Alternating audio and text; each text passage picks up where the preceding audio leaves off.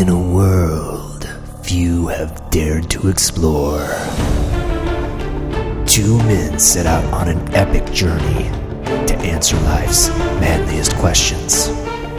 From the fortress of smoothitude in Lawrence, Kansas, it's the Gentlemint Podcast with Glenn Stansberry and Brian McKinney.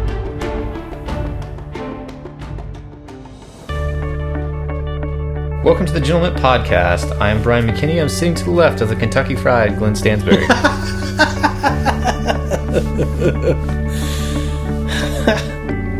It's like a big bucket of Glenn Stansberry. Wow, I'm feeling very healthy, very very fit right now. Thank you, Brian. Mm-hmm. Do you care to elaborate why you call me Kentucky Fried? Well, you just got back from Louisville, Kentucky. I did. The mecca of fried chicken.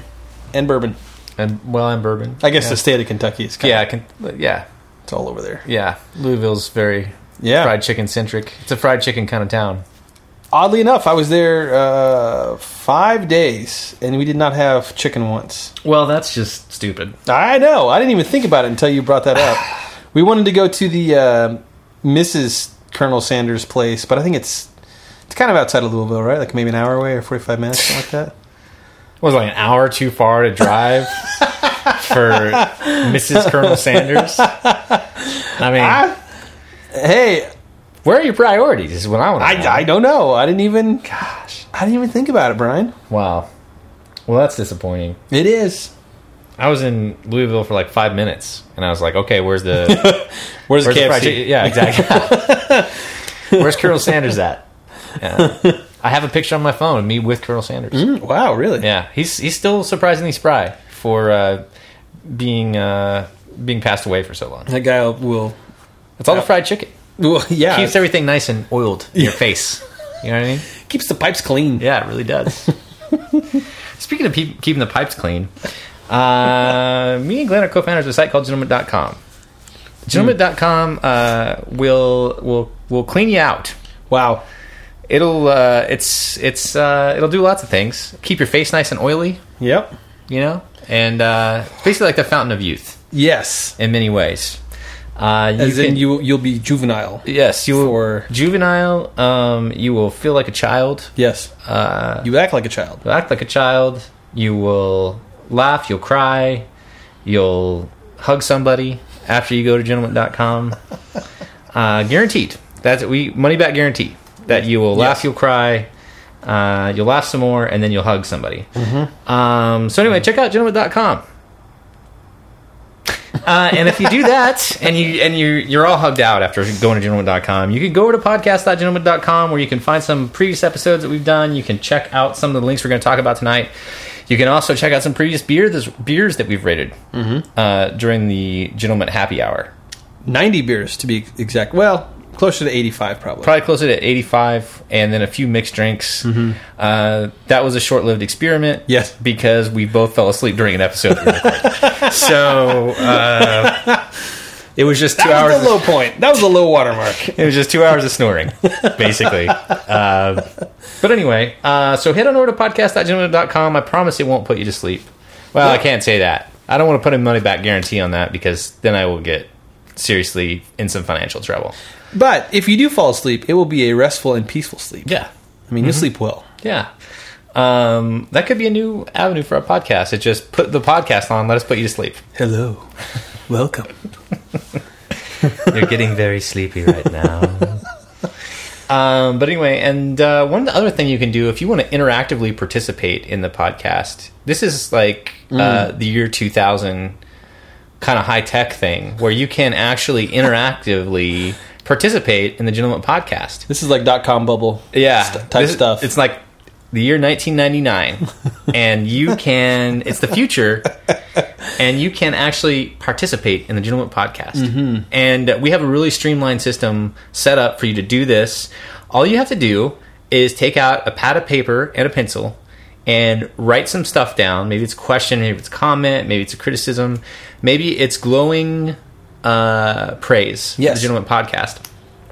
Either way, you write that all down, you put it in an envelope, put a stamp on it, mail it over to the Gentlemint mailbag at P.O. Box 442305, Lawrence, Kansas 66044. We will get your letter.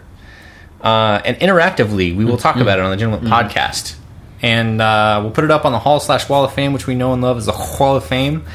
And we will, and for us to interact back with you, we will send you a little something back for being interactive with the Gentlemint podcast. A token of our appreciation. That's right.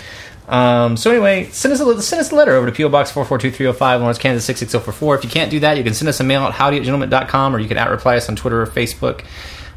You know, all that stuff. Pinterest. You can pin something to us on Pinterest.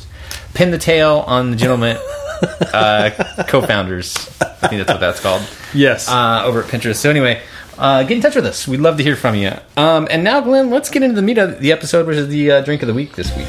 Okay, so the drink of the week is a little special in that neither Brian nor myself picked it out.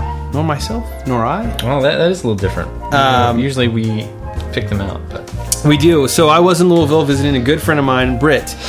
And Britt, that little devil, managed to sneak a couple 6-packs of local brews into our car before my wife and I packed up the kids and left.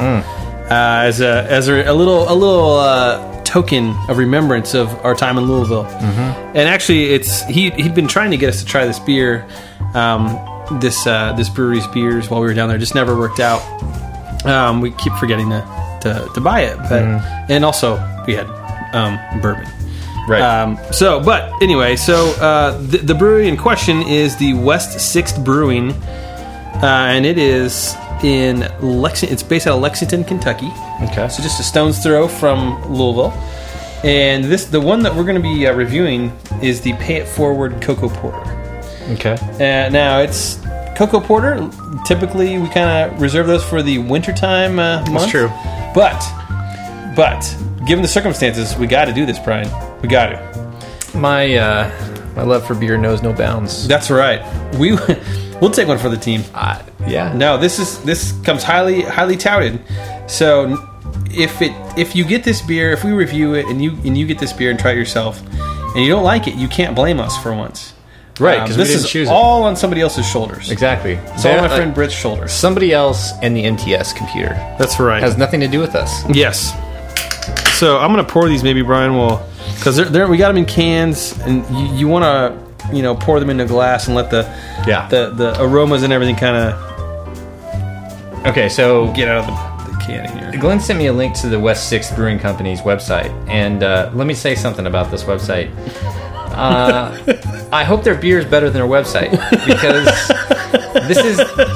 this is the worst website I've been to since 1999. Wow. You talking GeoCities? This is like MySpaces? This is Plurk? This I don't even know what to say about this website. It's odd. It's a weird website. I'm not saying you have to have a great website to have your own brewery, but there's a lot of good websites out there. Surprisingly, breweries tend to do sometimes a pretty cool job. Yeah. But let me say something nice about this brewery too. Is that they've got a nice about us where they talk about themselves. And again, this is one of those breweries that does not say we created beer. Yeah. Sometimes you go to these websites and these brewing companies seem to want to all have these outlandish tall tales of all the stuff that they created or did first at their brewery. And it's all fake. Nobody did any of this stuff first. It was all done in the 17th century. Right. Whoa. Actually, the Egyptians, my friend. Yeah, well, yeah. You're saying modern beer. Modern beer. Yeah. I'm trying to make a joke here. You know what I mean? Sorry. Okay. Let's gotta turn on my... The facts don't matter when you're trying to make a joke. Okay? Anyway, the point is, these guys don't boast about themselves, but what they do say is that they will always strive to protect their environment, even if it costs them more to do so. And last but not least, we all share a desire to create the best beer possible and to be an integral part of building a great beer culture for our great town of Lexington. Right. So that's their goal. And I applaud them for their humility on their website. Yeah. I don't applaud them for their website. They really humbled themselves. With the design. It's humble. Yeah. But anyway, so I'm not holding it against them. You know what? If their website was this terrible and they said that they created hops, I'd be pretty pissed. Right. But they don't do that. So fair enough. The other cool thing that this brewery is doing, and with this beer in particular, is that it's part of the Pay It Forward series. This is a Pay It Forward beer. Yep. And what they're doing is they're taking 50 cents from every sixer sold, and they're donating it to a local kind of charity across Kentucky. And they have all these different charities, and they're not like save bologna sandwiches, from extinction or something like that. It's an actual social cause. It's actually What's your point? I'm butchering this. Very, very, very serious stuff like battered women and orphans and things like that. So that makes me feel a lot better as I'm throwing one back. Well, let's get 10 more six-packs then. Okay. Well, I mean, one of the things they say about this one, the Pay It Forward Cocoa Pour, is it's dark and rich with overtones and coffee and dark chocolate. It's chewy. I've never heard anybody describe their beer as chewy. And yet smooth at the same time. So, cheers. Cheers to the Cocoa Porter.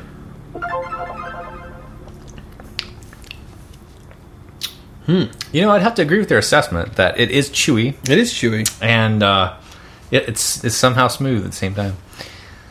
I actually really like this. I like it too. It's like, usually I get a little worried when people have a cocoa-y, when they add chocolate to things.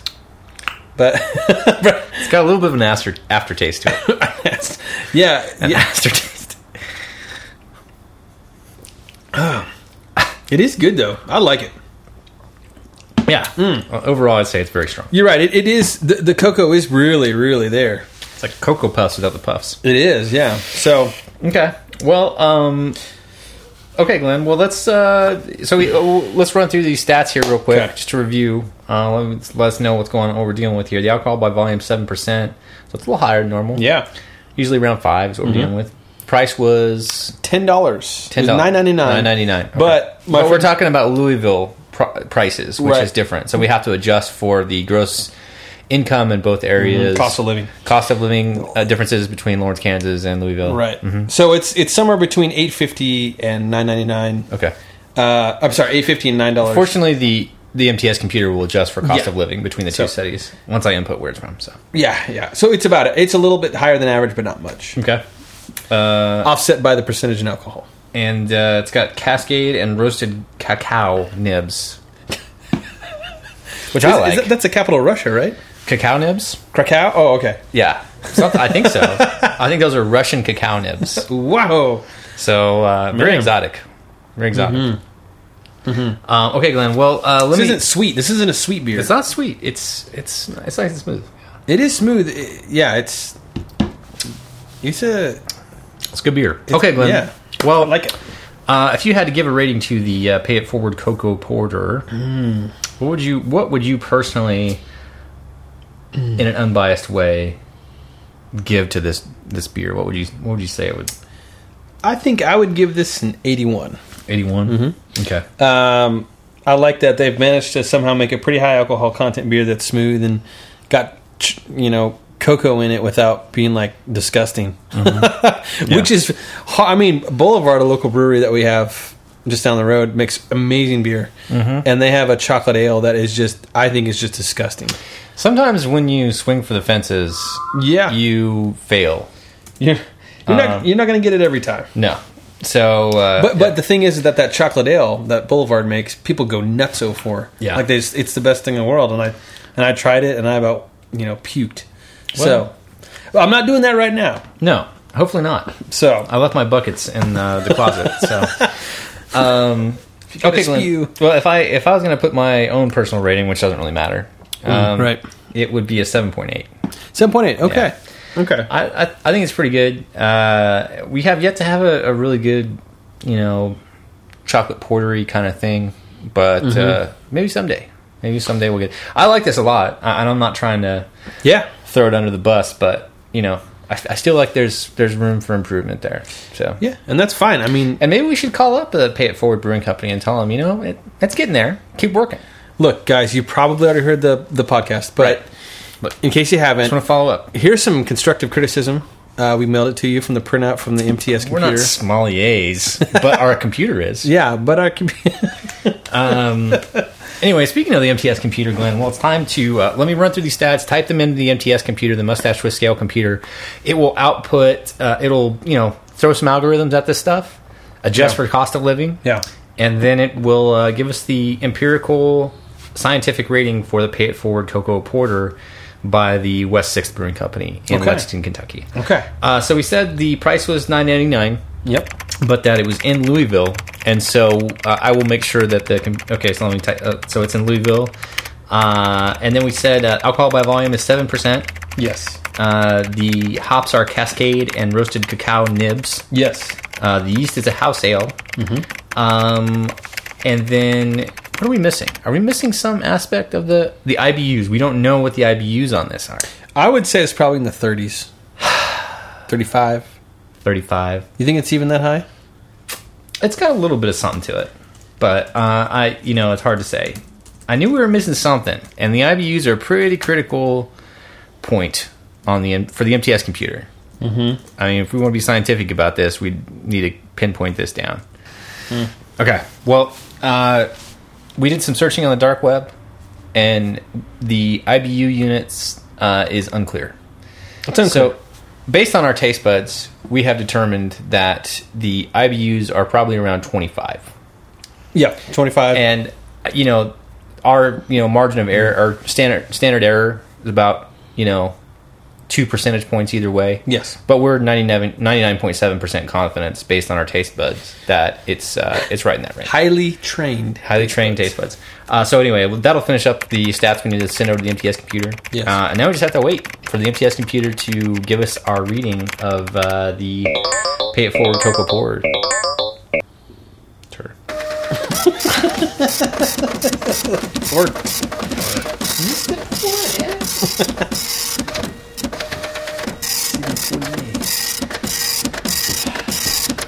Okay. Printing out. Got it. Got the printout coming off, hot off the press. Now we have to search through.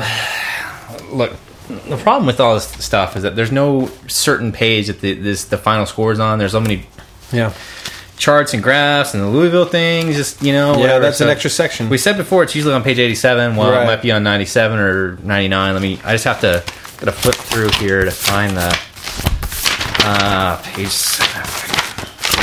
Still not okay. There, getting close. Looks like we need some more color in the printer. Okay, I found it. Okay, so the Cocoa Porter, the MTS computer officially says 79.5. Whoa. So nice. 79.5, almost to that 80 mark, not quite, and we're not rounding up because it's a scientifically empirical factual score of 79.5 for the Cocoa Porter from Pay It Forward Brewing Company. Now we know. That's right, Brian. If I said, if I looked at the temperature and it said it was 85 degrees outside, would I tell you it was 90 degrees because I'm rounding up? No, we don't do that. Yep. We don't do that either. Exactly. So Glenn brought up the point that we should do the check with the beer snobs, just to make sure that we're in completely different realms, because we don't want to end up being like beersnob.com. In case you don't know, beersnob.com is this big site where they rate all these beers, and it's all snobby and beery and all that stuff. So anyway, beer snobs came in at what was the score that they came in at again? 86. Well, of course they did. Yep. This sounds like something that beer snobs would enjoy. One reviewer put it pretty well, and it said, a great beer? No. A very good beer? Yes. Would buy again. Okay, that's fair. These guys go into a lot of detail. They talk about the color. Oh, lots of lacing. I don't even know what lacing is. I don't know, Glenn, and we're never going to talk about it because we're not beer snobs. Nope, we're not. You're right. I'm getting sucked in. Yeah. This is what they want. Yeah, exactly. Okay, Glenn, I'm not going to let them win. Move on and talk about some interesting posts at Gentlemint.com in the last 2 weeks or so. All right, well, first up, a lot of great stuff. A lot of great stuff being posted. I was afraid that the stuff wouldn't get posted while I was away. Yeah. And it turns out... While the mice away, the cat will play? While the cat's away, the mouse will play? Yes. One of the cats was away, but the mice still played, and they played well to the tune of posting some amazing things on the site. Right. Mm-hmm. And batting leadoff this week is our good buddy Razorback, who needs no introduction if you've heard the podcast at least once before. Right. And he has an article titled "British Special Forces Find Secret Weapon to Defeat ISIS. Bollywood Music." Now, ISIS is a bad organization. Well... Oh, sorry. Let me rephrase that. They're a truly terrible organization. Jury's still out. Brian, are you thinking about joining? I'm just joking. ISIS is terrible. Right, we could all agree that they're a bunch of turds. Yeah. And so special forces in the British Special Forces trying to come up with a way to beat the bad guys, you know? Let's use all the tools of our, right, at our disposal to get these guys. Right. And they had an idea after one Pakistani-born intelligence officer said that the Bollywood tunes would just really cheese off the ISIS people. And so instead of just kind of taking that as a one-off, comment, Mm-hmm. they went and ran with it. And they said, you know what? This is what we're going to do, guys. Mm-hmm. We're going to go to the border, mm-hmm. get our tanks, we're going to put some speakers on it, and start blasting Bollywood. Yeah. And I should add that this story has been reported on India Today, mm-hmm. Which is an Indian website, which probably many of their readers probably do enjoy Bollywood music, but not ISIS, because ISIS, they find anything frivolous, especially with related to like culture, to be kind of a massive insult when it's being played in their presence. So. Yeah, they don't like fun stuff. No. ISIS, no, and as a rule, they do not enjoy good stuff. No, fun stuff, anything that's a good time. Mm-hmm. ISIS is against. That's right. So I'm just imagining John Cusack with a boombox over his head, shaking some Bollywood music. That's right. He's got a weapon of mass distraction. So there's just two examples of this, and one of them was that they started intercepting communications over the radio between ISIS sects, and so just to screw with them, they intercepted their communication and started playing Bollywood music just between the two. I can just imagine. I can just imagine two people trying to communicate, and then like.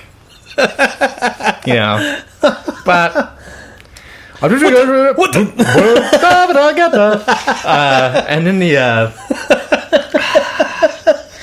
then the other one was that they drove two empty cars to some area, and they left speakers on top of them, and they remotely activated Bollywood music from far away, just over and over again. Clear.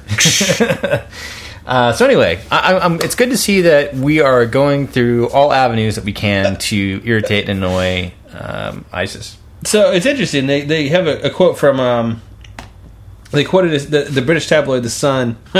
Take it for a grain of salt because it's a British tabloid, but they quoted a senior source saying that we need to unnerve militants and at the same time use some sort of passive measure to gauge their force strength in the area we were working in. And went well. So it was twofold. They wanted to piss them off. They also kind of wanted to use it to see, like to kind of wake them up a little bit and kind of make them come out of their hiding and kind of gauge what the strength of the force was in the area. So it's pretty smart. Nobody dies. Because all of the ISIS people had to come out and start dancing. That's right. In a big group. As soon as the music started playing. It's like a group. Yeah. Smart move. Yeah. So we'll see. Like the Bollywood electric slide. Yeah, exactly. So we'll see. We'll see how ISIS counters this with this. Yeah, I'm looking forward to that. Yeah. Anyway, interesting little story. Thanks, Razorback, for posting that. Next up, we got a post by our good friend Zombie Cat Bacon, who always has something that is podcast worthy, going on. He's always posting stuff. It's great. And this is called The Unknown Hero Who Saved Monty Python's Flying Circus from Being Erased. This is a little story about the early days of Monty Python. This is before they caught on in America, and they had been through a couple of seasons at the BBC. The interesting thing is, back in the day, when they were doing television shows, particularly live television shows, VHS tapes weren't cheap.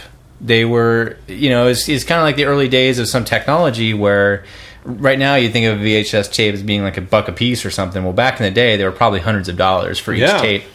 So as a cost savings measure, a lot of networks that were dealing with live television would record them on a tape, and then if they'd get to a certain point and then reuse the tapes. So the point is that one of the guys in Monty Python got a call at some point after they'd done a couple years of the show, and then he got tipped off by somebody at the BBC that they were getting ready to erase their first 2 seasons of the Monty Python show.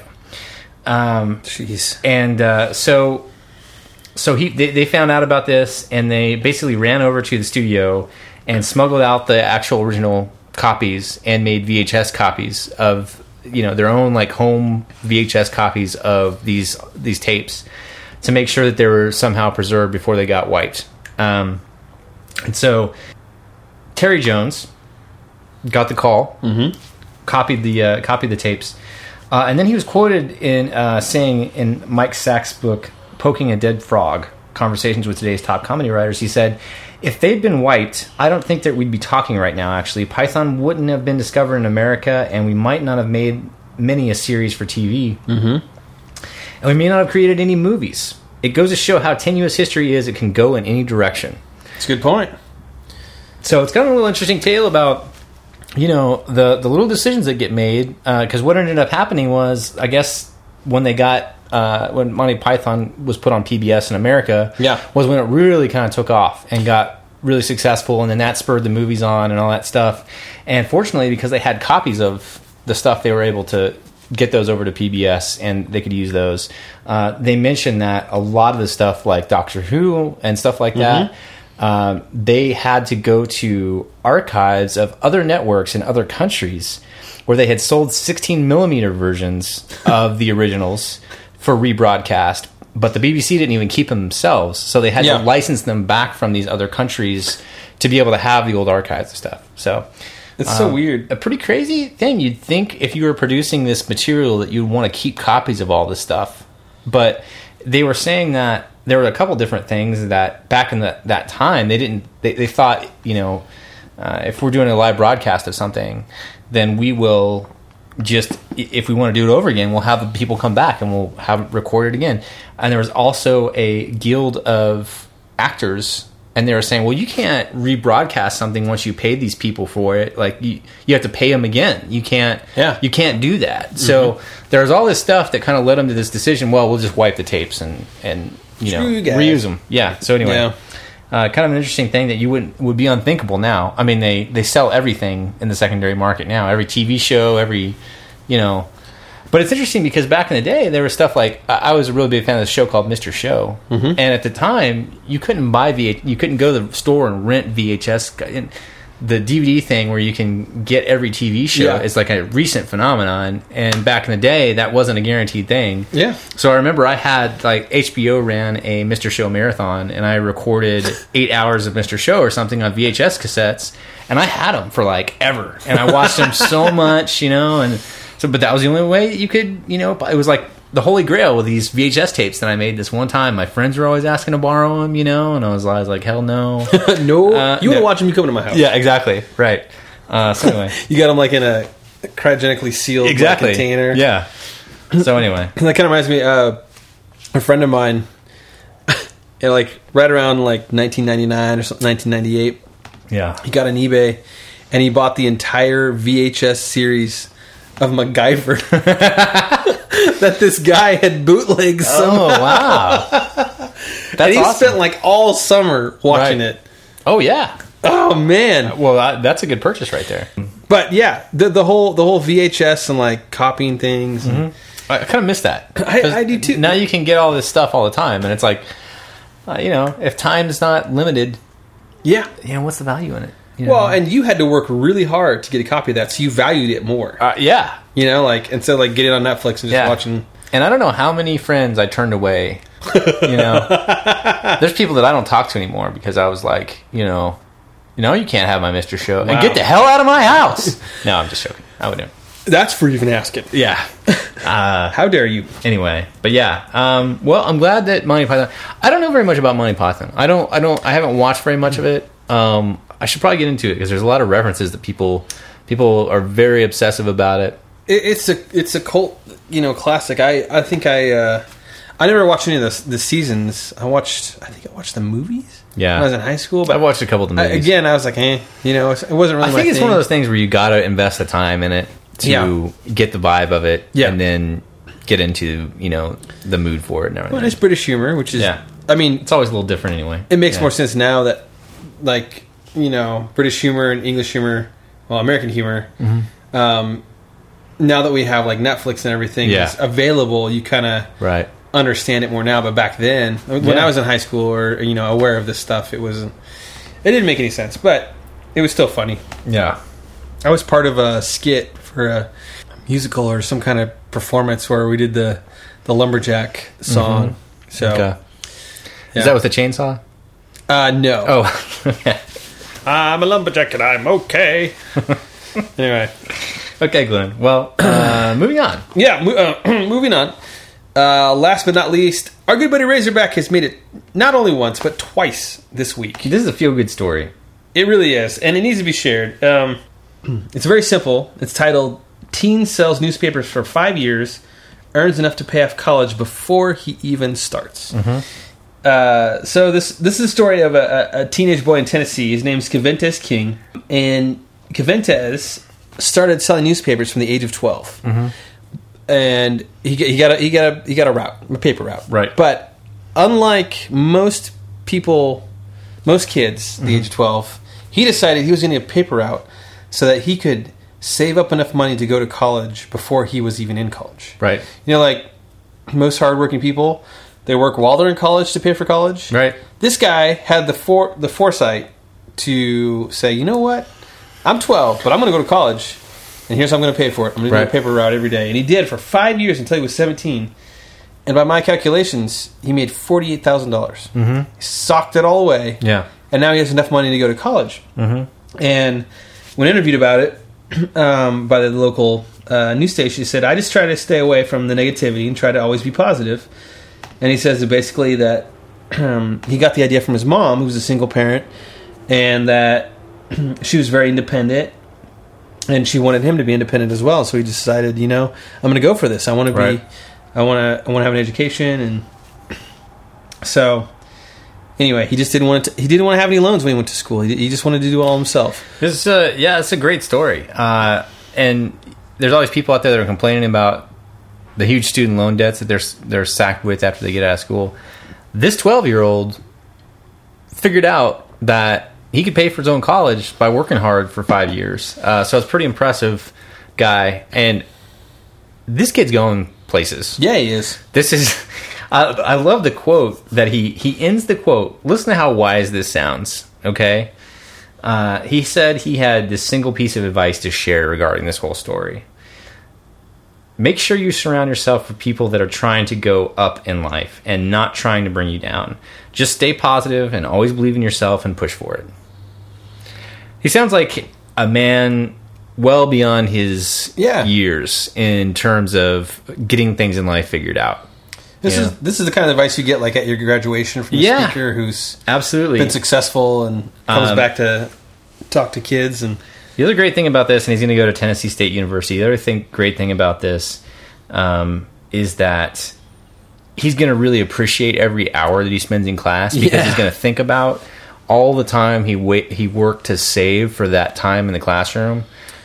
You know, a lot of times if you get a loan, the money doesn't seem real to you. So you're showing up in class, but maybe you're not paying attention and stuff like that because it's like, well, I just have all these loans and I'm going to pay them off when I'm done and all this stuff. I'm doing a good job. But when you spend your entire adolescent life trying to pay for your college, you're really going to lock in on, you know, on what you want to do and make sure you're getting your money's worth. So I think that's really cool.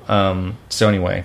I mean, I don't think I was frivolous or anything like that in college, but I was so dumb with money. I just didn't appreciate it and didn't care about it. Yeah. Partially just because of the trust fund that I have. Right. No. You know, I was just dumb and immature. And this kid, I mean, man. He's got it figured out. He's got it figured out, and he's 17. And he's had it figured out. Pretty smart. Yeah.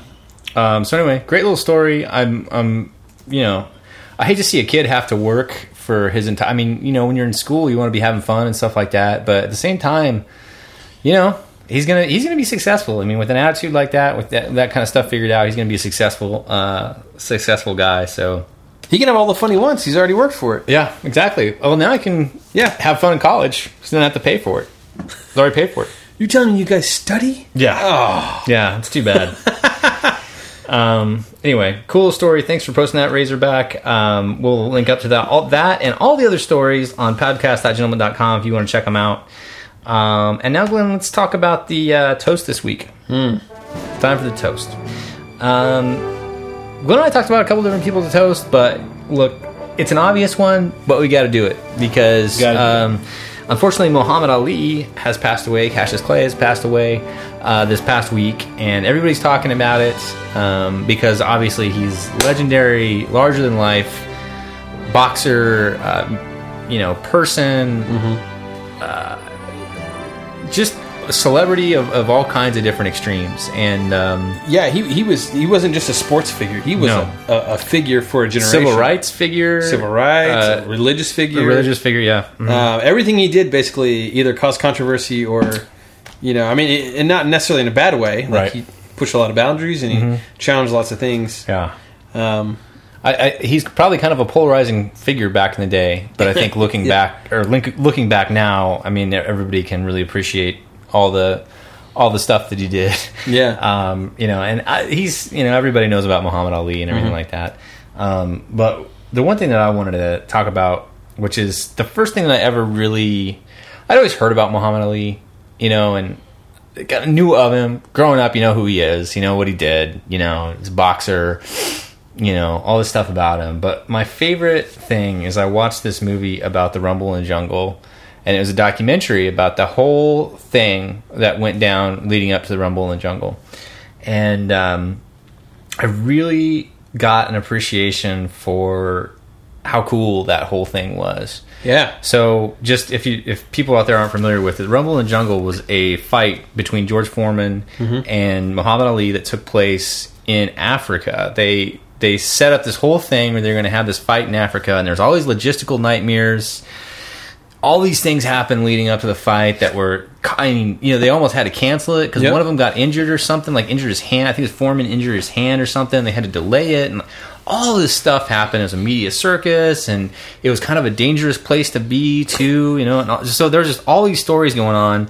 But the main story was that Muhammad Ali wasn't champ anymore, and he was 32. He was slower and older, and George Foreman, I mean, we know him now as the Foreman Grill guy, but when you look at the video from back in the day, he was a scary dude, and he was dead serious about boxing. People were saying that he is the hardest hitting boxer that has ever lived. He was a scary dude in the ring, man. And, so anyway, the point is, no one gave Muhammad Ali any kind of a chance to win this fight. No one, like Howard Cosell was a big Muhammad Ali fan. I mean, they always, had a good relationship, but he was basically, even Howard Cosell was like, Muhammad Ali has no chance. Suicide. Yeah. Get him out. Don't do it. Everybody was saying, Muhammad Ali, don't take this fight. You're going to get your ass handed to you. In Africa, no less. Yeah, exactly. And it was this big deal, and Muhammad Ali wasn't having any of it. He was like, I'm going to kick George Foreman's ass. And everybody's like, okay, Muhammad Ali, like, well, of course you are. And what happened was, Muhammad Ali knew that Foreman was such a tough hitter. He would hit so hard. And it was the most famous example of what became known later on as the old rope-a-dope. The rope-a-dope. Which Muhammad Ali figured out that Foreman hit so hard that if he could deflect the blows and keep Foreman hitting as much as he could, later in the rounds, Foreman would be exhausted. And that's exactly what happened. It's, Muhammad Ali waited until later rounds, and then he was deflecting the hits the whole time, so he wasn't really getting square hits on him. And then gradually he kept kind of hitting him back, but not until the late rounds, because Muhammad Ali knew he could take the punishment until it counted. And Foreman, I read this quote from Foreman about this that I thought was hilarious, and it says, Foreman later said, "I thought Ali was just one more knockout victim until the 7th round. I hit him hard to the jaw, and he held me, and he whispered in my ear, 'Is that all you got, George?' I realized that this ain't what I thought it was." Nice. So anyway, I thought that was a really great story, and that was the first time watching that movie, and I can't remember what it's called. It might be called The Rumble in the Jungle. I don't think it is. There's a documentary that came out about 8 years ago that just talks about the fight, the lead up to it, and what happened during the fight, and everything around it, and it was really a good documentary, and it gives you a really good, interesting insight into the kind of the psyche of Muhammad Ali. So he was quite a polarizing guy, and interestingly enough, I didn't know this. So we were in Louisville. He's from Louisville. He grew up there, born there, and we were driving around the town, and on the side of one of the buildings was just this huge picture of him, and it said, this is Ali's town or something like that. It was interesting, and so I was like, oh, I didn't know he's from here. That's cool. Yeah. And we left actually the day before he passed. And so it was kind of weird, leaving the town and then showing up in the next town. Yeah, and he finding passed. Out the best way. Yeah, what a polarizing guy. I love. My friends and I, we would always talk about pulling the rope-a-dope on somebody. Like, you play basketball on the court, and like, oh, I'm not winning. Got him right where I want him. Pulling the rope-a-dope. Yeah. Though it's a little bit different when you have like a 250-pound man. Yeah, George Foreman hitting you as far as again. When you watch that documentary, Foreman is he looks pretty tough, man. His fists are like hams. Yeah. I mean, And he meant business, man, too. I mean, and it's crazy because Muhammad Ali was trying to antagonize him the whole time, saying stuff to him, making him mad. Yeah, he was. I mean, he knew exactly what he was doing, but at the same time, I mean, it's like, wow, he's going to murder you when you get in the ring. And so anyway, it's a great story. And Muhammad Ali's legendary figure, of course. So anyway, we would be remiss not to have him as the toast. Absolutely. So anyway. But yeah, later in life was quite he did a lot of philanthropic stuff, did a lot of, stuff for troops. And despite the Parkinson's and everything like that, he still was in the limelight, still trying to do what he could. And charities and causes and things like that. So to the very end, he was... humanitarian. Yeah, doing his thing, which is cool. Yep. But anyway, okay, so a toast to Muhammad Ali. To Muhammad. Ooh. Okay, Glenn. Well, that means it's time for the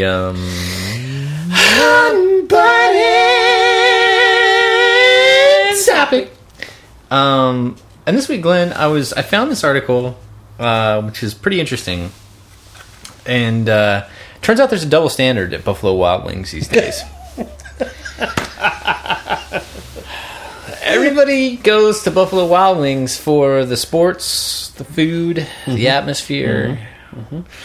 But there's a little thing out there called eSports. It's not so little, Brian. And they don't give equal... E doesn't stand for equal sports at Buffalo Wild Wings. I found this article on Motherboard, and it says Buffalo Wild Wings is the battleground for the acceptance of esports. And a lot of people out there are probably like, what are esports? I've never heard of this. Esports are video games. Watching people play video games competitively. Yep. So if you're sitting down and watching people play Counter-Strike, which is what this article is about, that's competitive video gaming, and it is now televised on the internet on Twitch, which is a very famous... I don't know, somebody bought Twitch. Was it Microsoft bought Twitch? Microsoft bought Twitch, for like $200 billion or something? I think it was just $2 billion, but still. So, I stand corrected. Maybe it was less. Anyway, Twitch and TBS. The Turner Broadcast System Company. TBS. Everybody knows what TBS is. Tuberculosis Broadcasting Company. Anyway, point is, so Buffalo Wild Wings was sponsoring this Counter-Strike tournament, which is a thing, and there was a whole thing on Reddit about how a bunch of people that were wanting to watch their esports went to Buffalo Wild Wings, and they were not met with favorable responses from the barflies that were there to watch their sports, or the managers who were confused about what esports exactly were. What is this esports you speak of? So anyway, it's an interesting story, and I'm confused by this esports. I don't get it. On one level, what's the difference between esports and watching NFL? You know? See, now Brian's poking the bear. Are you asking me this, Brian, or is this rhetorical? I know. I'm asking. I'm being serious. Like, what's it like? There's a lot of people out there that don't understand why people go and watch college basketball. Don't understand why people go watch college football. Like, what's the point? You know what I mean? That's way over my pay grade, Brian. Yeah. But I will tell you this. I don't understand. I don't understand this at all. I can't. I mean, I understand it. Okay, there's two things I don't understand. One, why did Buffalo Wild Wings not tell their managers anywhere that they're sponsoring this thing and that they might want to have it on their TVs? Because Wild Wings sponsors March Madness, and that's their whole thing. Like, mom's leaving for 2 weeks. She's staying at the bar. Well, they talked to corporate Buffalo Wild Wings, and I think that at the same time this was going on, there was also other sporting events that were quote unquote more popular that were going on at the same time, and it was like a Saturday night or something. So there's all these other sports events going on, and so they said that they do actually send emails out to let managers know about what specific sporting events are going on, so they can expect kind of a surge in and people and having to accommodate different groups of people if there are multiple sporting events going on. Yeah. Like maybe a baseball game and the NBA playoffs are going on at the same time. Right. So you're going to have two different factions of people. No one sent them a memo about the eSports Counter-Strike tournament that was supposed to be going on. Which is, by the way, is a huge deal. Like in terms of people who aren't you and I. Right. In general, the general public, this is actually a big thing. Yeah, it is. It's huge.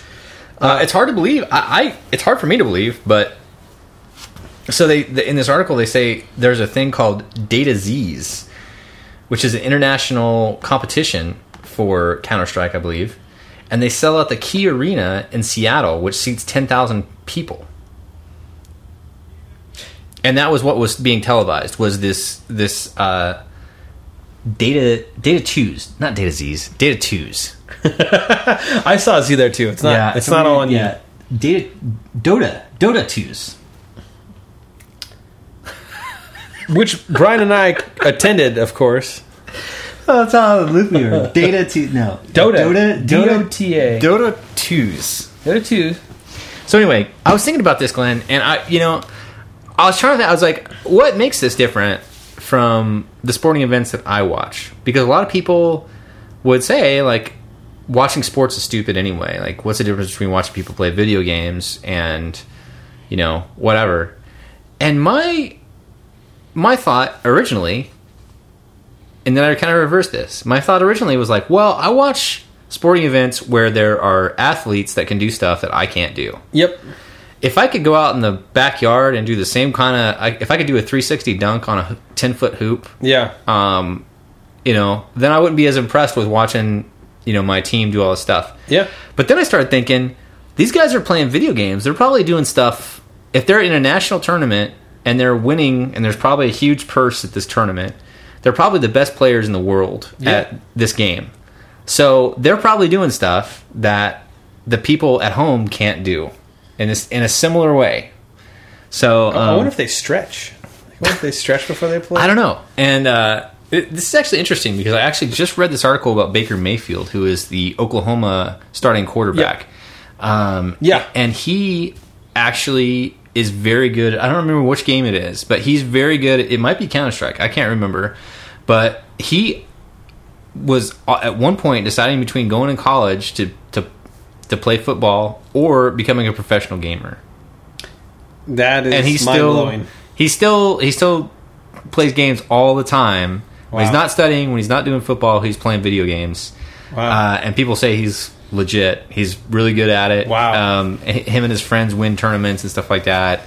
So he was super into the competitive gaming thing, and it's weird to think about. On one hand, this incredible athlete who's the starting quarterback at Oklahoma University, right, and also a competitive gamer who saw that as legit enough that he might not play college sports and instead go into professional gaming.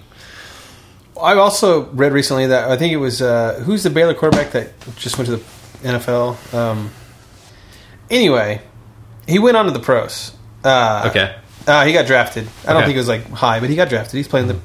He got drafted by a professional football team, and he said that he played a lot of Madden, like tons of Madden, Mm-hmm. and he said that he believes that like prepared him to be a college football quarterback.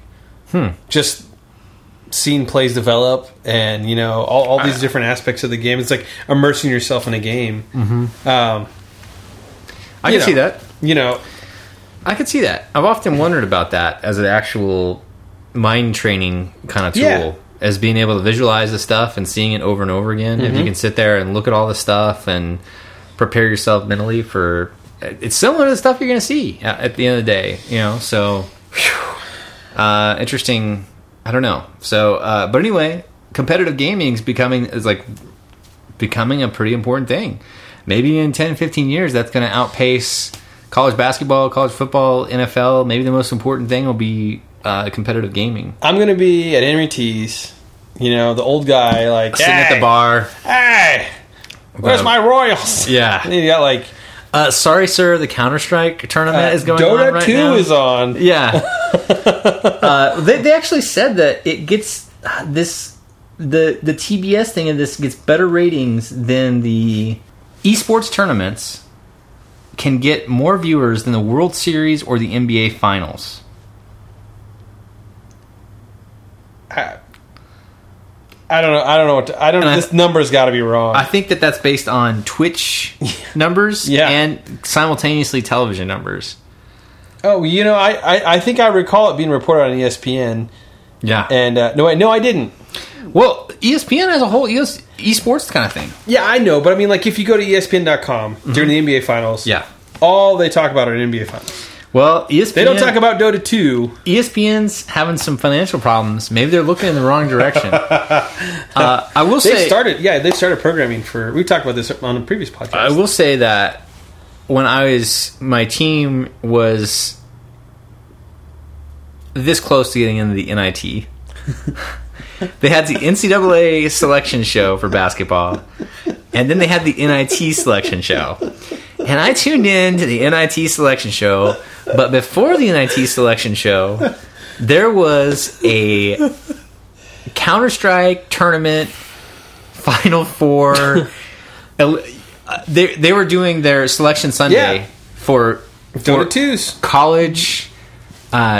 College gaming teams doing some tournament. It was basically like the NCAA tournament for video games, and that was ahead of the bill before the NIT selection show. Saving the best for last. And so I sat there and I listened to them talk about Cal State Bakersfield and how their Dota 2 team was going. Last year they were close. This year they thought they turned the corner. They were looking like an Elite Eight, maybe a Final Four. If you look at the headshots per game, yeah, exactly. So it's coming. It's hard to believe, but it's going that direction. I played Counter-Strike in college. Mm-hmm. I had a blast playing it with my roommates and my suite mates. We'd all get on the same LAN. This is 15 years ago. Yeah. 15 years ago? Gosh. Anyway, almost 15 years ago. And we had a blast, but I cannot imagine wanting to sit and watch. That's hard for me, too. I've never been a hardcore gamer, but I have, we were talking earlier that back when I was in college, there was a game called Battlefield, and it was so fun. We would get our teams together and go play Battlefield, and I would spend hours doing that. Yeah. And I enjoyed it. Yeah. But I can't imagine watching somebody else play Battlefield and enjoying it. No.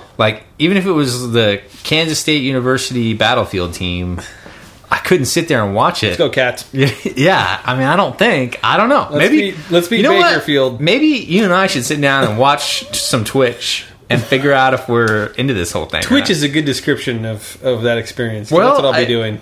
There's got to be something to it. If it's getting higher ratings than the NBA playoffs. I mean, I guess. I don't know. Than the World Series. Your coveted Royals. Coveted? Glenn, it's more important than the Royals, this stuff is. So, I don't know. Mm-hmm. By ratings, and I mean, that's the people have spoken. The Counter-Strike tournament is more important than the Royals winning the World Series. I would like to know what the purse is for winning this tournament. How much is the purse for winning the World Series? Well, it's not that, but I'm saying salaries for baseball players probably not on par with salaries for professional gamers. Probably not. Yeah. But I is that all you got? Neither here. Is that all you got? I got more. People care more about so you have this tournament, the Counter-Strike tournament, the Royals winning the According to World some Series. fudge numbers. You know what? I can make those numbers too. I don't know. I'm all saying is this. If Buffalo Wild Wings doesn't even know, they are the temperature. Buffalo Wild Wings screws a lot of stuff up. Yeah, they do. And this is one of them. They're messing this up. They should make an esports friendly environment. I'm serious, man. Because here's the thing. This is a... How great would it be to have an environment that was friendly for esports people to go check out their tournaments and everything, and then you have people there that are like, what the hell is this? You know? And the Buffalo Wild Wings people are like, this is important. A thing. This is important. This is esports. Yeah. Deal with it. You know what I mean? It's a whole thing that they could really capitalize on, and it'd be great for their brand. You know what I mean? Business-wise, it would be great because it's a whole nother demographic of people that they're not reaching. And how cool would it be for those people to sit there and watch their esports and like be totally into it down at their Buffalo Wild Wings, which is like the esports headquarters for their stuff. But Buffalo Wild Wings isn't smart enough to get that done. No. Just based on this stuff, they're like send out emails once in a while when there's important stuff going on. Half of the managers at the Buffalo Wild Wings didn't even know what this was. It's a kind of a no-brainer if you're going to be sponsoring something like an esports tournament, and you might have some people coming out to your Buffalo Wild Wings to watch it. Mm-hmm. You send an email and you say, hey, this is what esports are. And when people show up at your bar and they ask you about it, here's what you do. You put it on and you tell everybody else to shut up. You know what I mean? Yeah. So, I don't know. I still don't. I don't know. It's because you're an old curmudgeon, Glenn. I am. Unlike me. My arms are wide open. Give me my actual physical sports any day. Well, maybe football might not be around anymore after a few years. Just Madden. Madden tournament. The KU Madden team. That is when I get... That's like... Oh, man. I'll give up on sports at that point. Yeah. Or at least watching it in a live setting. Well, anyway. Okay. Well, Glenn is anti-esports. I am pro-esports. So, you know, my arms are wide open. I'm into it. You are, huh? Yeah, I'm Who's totally... your team, Brian? Who's your I don't know. Your dog in the fight? I'm going to research this. I'm going to find the team that I'm going to back, and then I'm going to be 100%. Next time you see me, I'm going to be wearing my Counter-Strike Dota 2 shirt with my team on it, and yeah, that's what's going to happen. I just pulled up Twitch TV. They have commentators? Yeah. Yeah, they do. The orb of venom is able to tick him out. And Misery, the dust will still last another 3 seconds. And Al knows he cannot kill He'll him. be fine. So trade-off. Again, we find ourselves at 2-2 on the board, just like game. Man, we need to... This game, the CS appears to be a lot... We should look into being commentators for... Kaka, because of the way he's been stalled up, most of the time you would see a very early Tranquil Boots already being picked up by the Beastmaster, but his jungle has been slowed down, and he's actually low enough that Misery could go over and put some more pressure on him, but for now, looks like he wants to try This and is Dota 2. while the Vengeful Spirit is away. Chuan actually bringing a smoke out to middle lane. Looks like they're going to try and maybe do something with that wrap around on mid, perhaps, and gank up the Invoker. the Invoker. For a rainy day. Rainy day. Just to hold on to that smoke. Yeah, you can't Well, we laugh about this, but this is yeah. where it's at, man. Oh, yeah. The top lane isn't worth Oh, yeah, here's Counter-Strike. Man. Oh, okay, well. Yeah, we're wasting time here. Yeah. Okay, Glenn. Well, so Glenn is anti-esports and fun, and I am pro-fun and esports. That's how we left That's pretty much it. it. Okay. Well, we got that settled, Glenn. And speaking of esports, it's time for the question for the Gentleman Mailbag. Yes. And based on that, I was curious, Glenn. So we talked about all the esports stuff, and it's finally coming into its own. It's getting airtime on national television as well as the internet. What is one sport you wish would get a little bit more airtime, and one sport you wish was on television, less publicity, less in your face? One sport you could get rid of that you see all the time. If I could get rid of one sport, if you could call it a sport, it'd be esports. I'm kidding. Okay. No. One sport I really don't like watching is golf. I just can't do it. That's a good point. I'm not any good at golf. It's so slow. Every now and again, it can kind of get interesting. like at the Masters or something. But like when a random tournament is on, man, just poke my eyes out. There are some people that watch golf. Oh yeah, on television, and I don't quite get it either.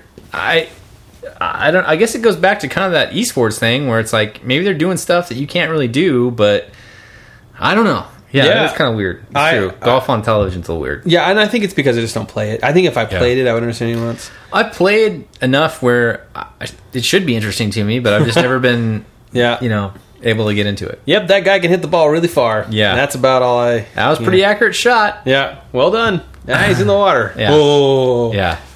Right. And then in terms of sports, see, I'm on a. It's been so long since I've actually used television used cable television thing. Yeah, to watch sports. I'm a cord cutter here. Right. And yeah, that's right, Brian. Don't look at me funny. I cut the cord. I was watching television from stations in Manila. Yeah, really, Manila and Krakow. Yeah. So I get... Anyway, but my point is that you can kind of, if you really want to, you can find just about anything. Mm-hmm. Okay. So it's been a long time. So I'm basically looking for something to watch as opposed to, it's on TV. Yeah, right. But I think... but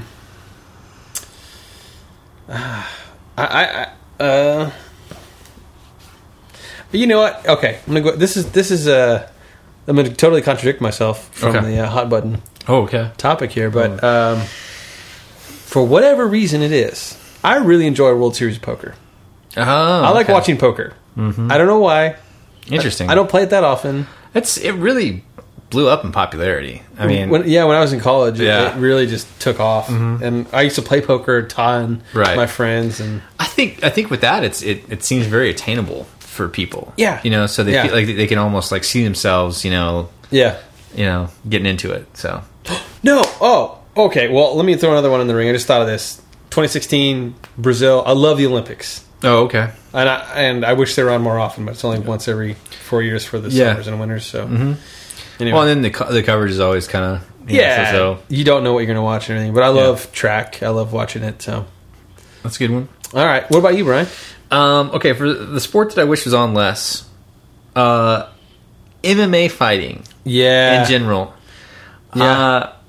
I know I might be going against the grain with a lot of people on this because there are a lot of MMA fans out there, obviously, because it's a huge sport and everything like that. Getting bigger every day. But I just cannot watch people, and I'm a big football fan, so it's a little bit contradictory, but I cannot watch people beating the crap out of each other to the point where, people die. Yeah. From injuries sustained during MMA matches, and I can't do that. It's just too hardcore for me, and I don't have any friends that are super into MMA, but I've seen people that have all the MMA clothes. Mm-hmm. They go to Vegas to watch all the fights. It's crazy. They've got their entire outfits like MMA approved gear and all this stuff. They're so into it, and at the end of the day, you're watching two people just basically hurt each other as much as they possibly can. Yeah. So I wish that wasn't. I wish it was a little bit more of a sport than what it is. You know what I mean? Well, and also they'll just have it on anywhere. I was at a restaurant with my family, two small daughters. Yeah. And two women beating the crap out of each other on TV lunch on a Sunday. Right. How do you explain that to your 4-year-old? I don't know. Fortunately, they weren't really paying attention. They didn't see it, but still, yeah, it's pretty brutal. Yeah. So that's the one I'd kind of I'm not. I wish that wasn't such a big deal. Yeah. Because then I don't know. I'm sure it's good for the people that participate in it and everything like that. But everything I've read about the MMA industry it seems like really exploitative and I don't know. It just gives me a weird vibe about the whole thing. Mm-hmm. The sport that I wish that I had more airtime. Mm-hmm. And Glenn has a theory about I have a theory what I would choose, but I don't think he knows what I'm going to actually say here. When I was over in Ireland, there was a little thing on television that I noticed that was professional dart playing. Really? And this was very entertaining because it was like a pot-bellied guy drinking a beer, literally, and there was a crowd behind him, and he'd throw a dart, and it would be like, oh, what? Like, you know, people going crazy over a dart. Like a dart match, you know? Yeah. And then, like, they'd be, like, psyching each other out. They'd walk up and, like, look at the other guy and be like, you know, I just, you know, it was just, but it was pretty, I actually started watching it and it was pretty entertaining, you know? I couldn't believe that competitive darts was on the national television. I mean, it was like the thing on at the sports bar. It was like, it's the competitive darts tournament. It's wow. Like, so I wish in the U.S. we could see some more competitive darts because I think that could be a pretty important thing. One of the local bars that we enjoy has a dart tournament all the time. Yeah, they have it very frequently. Right. So maybe you could just catch a live thing. Could be. Yeah. But you like the idea of just sitting at home and watching some. I could sit down for an hour and watch some. I could watch some competitive Irish dart playing. The Irish factor really helps. Well, I mean, I'd watch American or whatever, but this was more interesting because there was a huge. It was almost like Kingpin or something like that. You know, where they have it's like bowling, but they have the huge studio audience. And they're like whooping it up and going crazy. Yeah. That's how it was. It was like, but it was real. These people were going absolutely nuts for, you know, somebody throw a dart, and they would just like jump out of their seats, going crazy. Like you'd show the family in the crowd, like shaking each other and. You know, like hugging each other and going, you know, just yelling. It was great. I mean, he's doing grand. Yeah. He's doing so grand. It was fantastic. So anyway, that's what I would go for. That's awesome. So that would be my choice. Wow. I thought for sure when you said, when I was in, I thought you were going to say Australia and you're going to say Aussie Rules Football. I like Aussie Rules Football. It's, you know, it's not on enough. It's hard for me to catch it in the U.S., but, you know. I need to show you some sources. Yeah. To help you find your... You can, Aussie Rules Football, you can pay like $20 a month. And you can like legit stream it. Mm-hmm. The problem with Aussie Rules Football is because of the time difference, most of the games take place at like 4:30 in the morning here. So it's, I mean, some of them are at 6 in the morning, some of them are at 4:30 in the morning, and then some of them are like super late at night, so like 1 o'clock.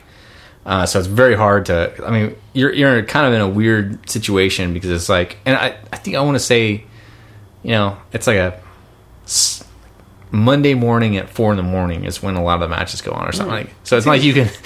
Like right before, I'm gonna wake up at 3:30 in the morning and watch my Aussie Rules Football team, and then go to work or whatever, you know. So anyway. So anyway, that's that. So yeah, we've got that figured out. So Glenn's anti eSports. He's anti international dart competitions. Well, I would like to watch that. He's anti fun. He's anti Bollywood. What? He's pro ISIS. Wow. Wow. He also didn't eat at Kentucky Fried Chicken when he was in Louisville. This is what started it, isn't it? Like you have one minor oversight. You know those lists of communists they had back in the 50s? Oh yeah, like the blacklist. Well, what were they called? Yes, I know what you're talking about. Look, I'm not saying anything. But Glenn? Mr. McCarthy, what are you trying to say here? Glenn might find himself on some kind of a list like that, if it existed today. Known anti-chickenites. That's right. So anyway, all right. Well, Glenn, that was episode 90. Episode 90. I'm starting to feel my age. Getting up Our there. age. Geriatric. You're going to have to put us in the podcast home soon. Wow. The home. Put us out to pasture. Yeah. Take us to the glue factory. Episode 90. I think we rode there at about episode 2. Yeah. But look at us still hanging on. Keep ticking. They just keep us hanging on. Well, thanks for everybody for listening to episode 90. We're looking forward to episode 91, which will take place in 2 weeks. I am Brian McKinney. I'm Glenn Stansberry. See you guys in 2 weeks. Thanks for listening. Sayonara.